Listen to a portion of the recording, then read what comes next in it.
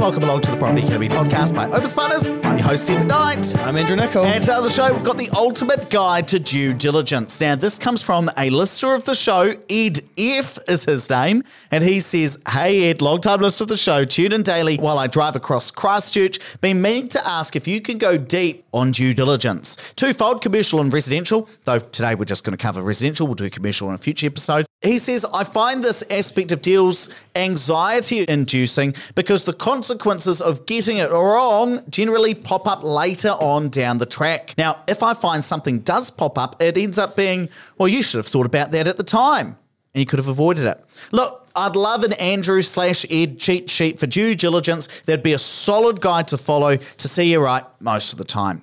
Thanks, Ed F. Well, look, I've got something better than a cheat sheet for you. I've actually got a whole guide for due diligence for residential property, specifically focusing on new builds, but it can apply to existing as well.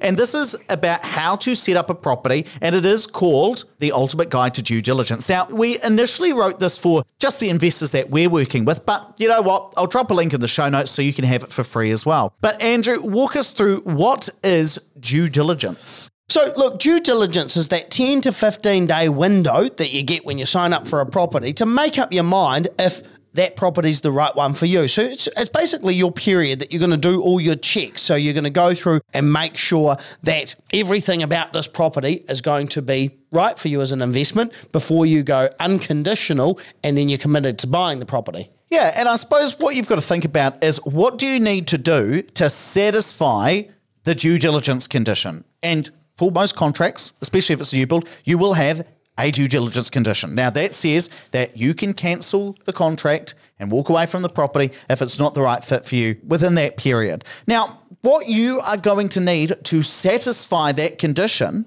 and say, I'm happy to proceed, is going to be different for different people. You know, if it's you, Andrew, how much due diligence do you actually do on a new build property? Oh, for me personally, very little. All I do is probably do the lawyer's check of the contract. I get Sue to report back to me and say there's some vulnerabilities here, and then I make a judgment call whether or not I want to debate those vulnerabilities and change them, or if I'm willing to just let them slide. And to be fair, they've already been through a process if you're looking at them from Opus Partners. But what I'm trying to point out here is that for some people, due diligence can be very light touch, and you accept whatever risks there happen to be. Andrew, you're an example of that. There are other people who are much more risk averse and so will do a lot more work. So what we're going to do is go through the 9 steps that we would expect within a due diligence period.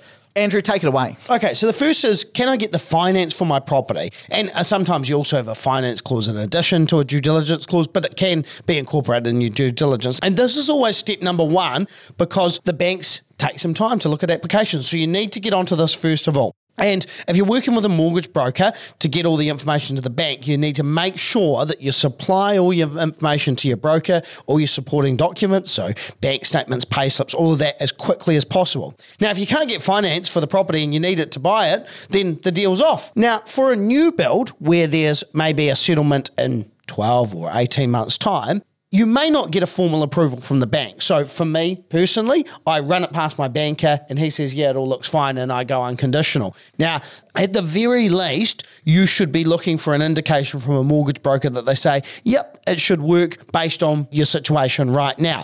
There are investors who go unconditional even when they don't have finance in place or no real indication from their mortgage broker that they can afford it. Now, just remember, this is a real risk because once you go unconditional and pay your deposit, you're legally obligated to settle that property. Now, I'm going to bundle number 2 and number 3 together. The first is, what am I actually buying? And then number 3 is, what are the risks within the contract? Now, these are both answered for your lawyer. Now, what your lawyer is going to do to answer that first question, what are you actually buying? They're going to look at your LIM report and they're going to look at the title. Remember, the title is the legal definition of the property. The LIM, the Land Information Memorandum, that's all of the council documentation on the property. Now, what are they looking for? Well, in terms of the council documents, they're going to be looking for, is there anything wrong with the building?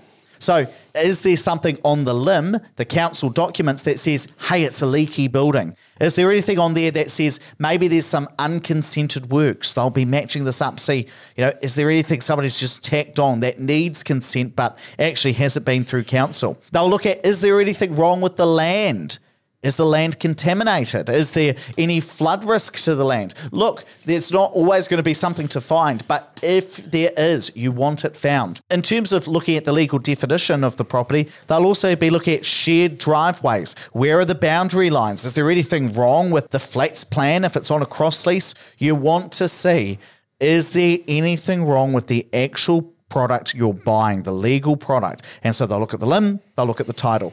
And obviously they'll often look at the body corp rules as well. Maybe some of the previous minutes from the body corp if it's an existing property and there is a residents association or body corporate. And they might be looking for things like any future expenditure. Is there currently a maintenance fund? Might the body corp be looking for owners to tip in more funds in the future? This is all important so you can understand what are you actually buying and what are the risks involved with that. And of course, they'll look at your contract, offer you some ideas around that as well. What's number 4, Andrew? Number 4 is the building going to fall over? Now, for existing properties, that's pretty easy. You get a building inspection. You want someone who's going to actually get under the house or have the ability to look under the house using maybe a robot or using a camera attached to a pole, and potentially do some invasive testing if you've got something that's made of plaster. And we've done previous podcasts with Kyle Brooklyn that you can search on our website where he talks about the things that he would do. And this is to understand what you're buying. It doesn't apply to new builds when you're buying off the plans because it's not built yet, but you still do the same thing when you come to settlement. And again, there are podcasts in our archives where Kyle talks about the inspections he'll do at settlement, even though a council has signed it off. Now, number 5 is, well, can I tenant a property?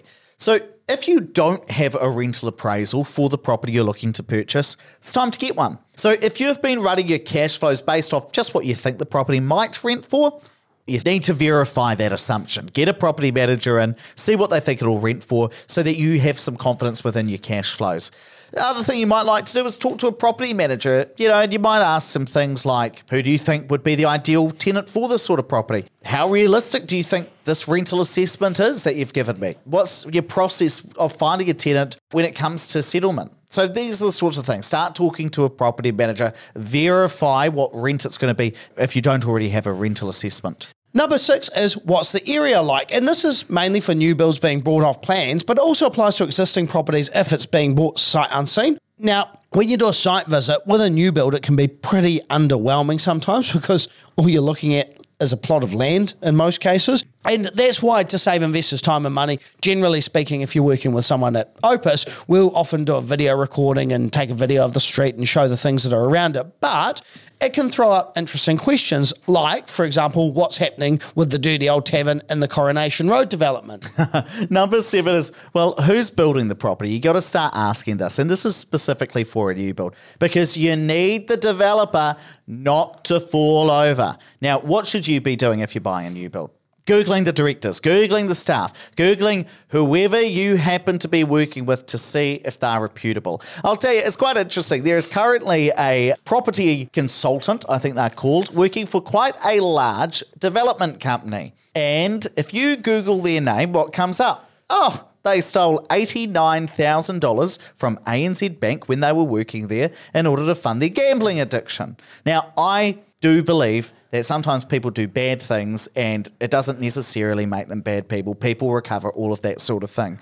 But I would be asking some questions about that. How long ago was that?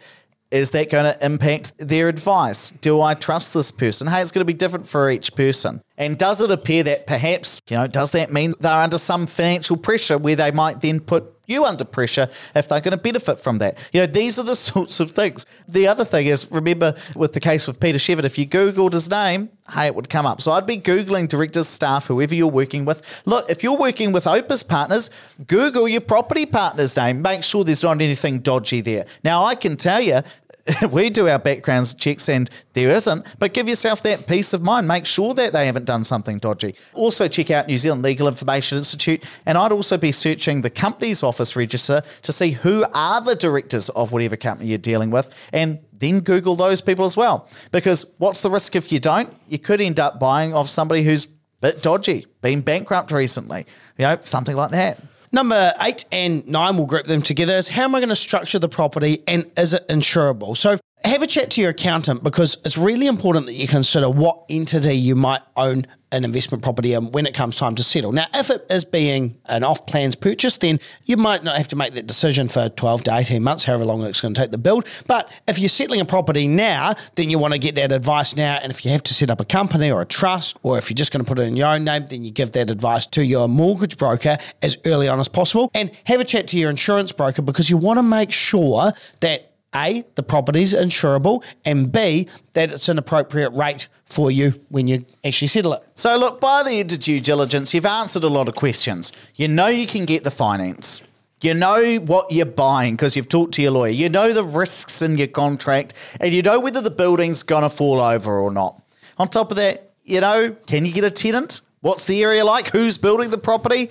How you'll own the property in terms of structure, is it a trust, is it a look-through company, and whether you can get insurance. And look, if you've answered those 9 questions systematically and gone through it, then, hey, you should be ready to confirm by the end of that. And there is a lot to do. That's important to say. And that's why, you know, as part of our process that we introduced this year when we're actually working with investors, we introduced a new system. It's called ClickUp. That's actually got to-do lists for every single investor so they know what they need to do during due diligence. Because I think there is so much, you never got to remember all that. So either, if you're coming through our service, you know that there's a system in place, but otherwise download that ultimate guide to due diligence. And if producer David reminds me, I'll link that down in the show notes so you can download that. You can use that as your little checklist. And Andrew, I do think people need to be realistic about due diligence though, right? Absolutely. You got to remember that investing comes with risks, and the perfect investment property is not a perfect property. It's about that balance, about what the things that you're willing to sacrifice and the things that, you know, you're not willing to sacrifice on. You're going to see things that aren't perfect with the property. So the building inspection,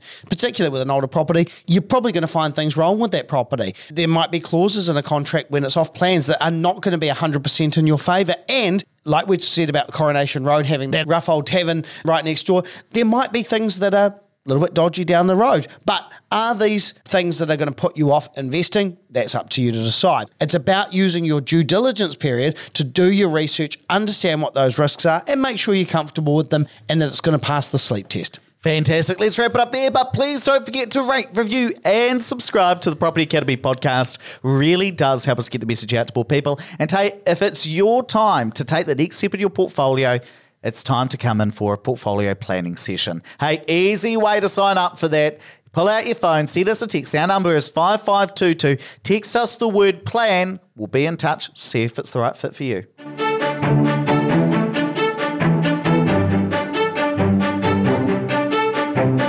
Thanks for listening to the Property Academy podcast. I'm your host, Ed McKnight. And we're going to be back again tomorrow with even more daily strategies, tactics, and insights to help you get the most out of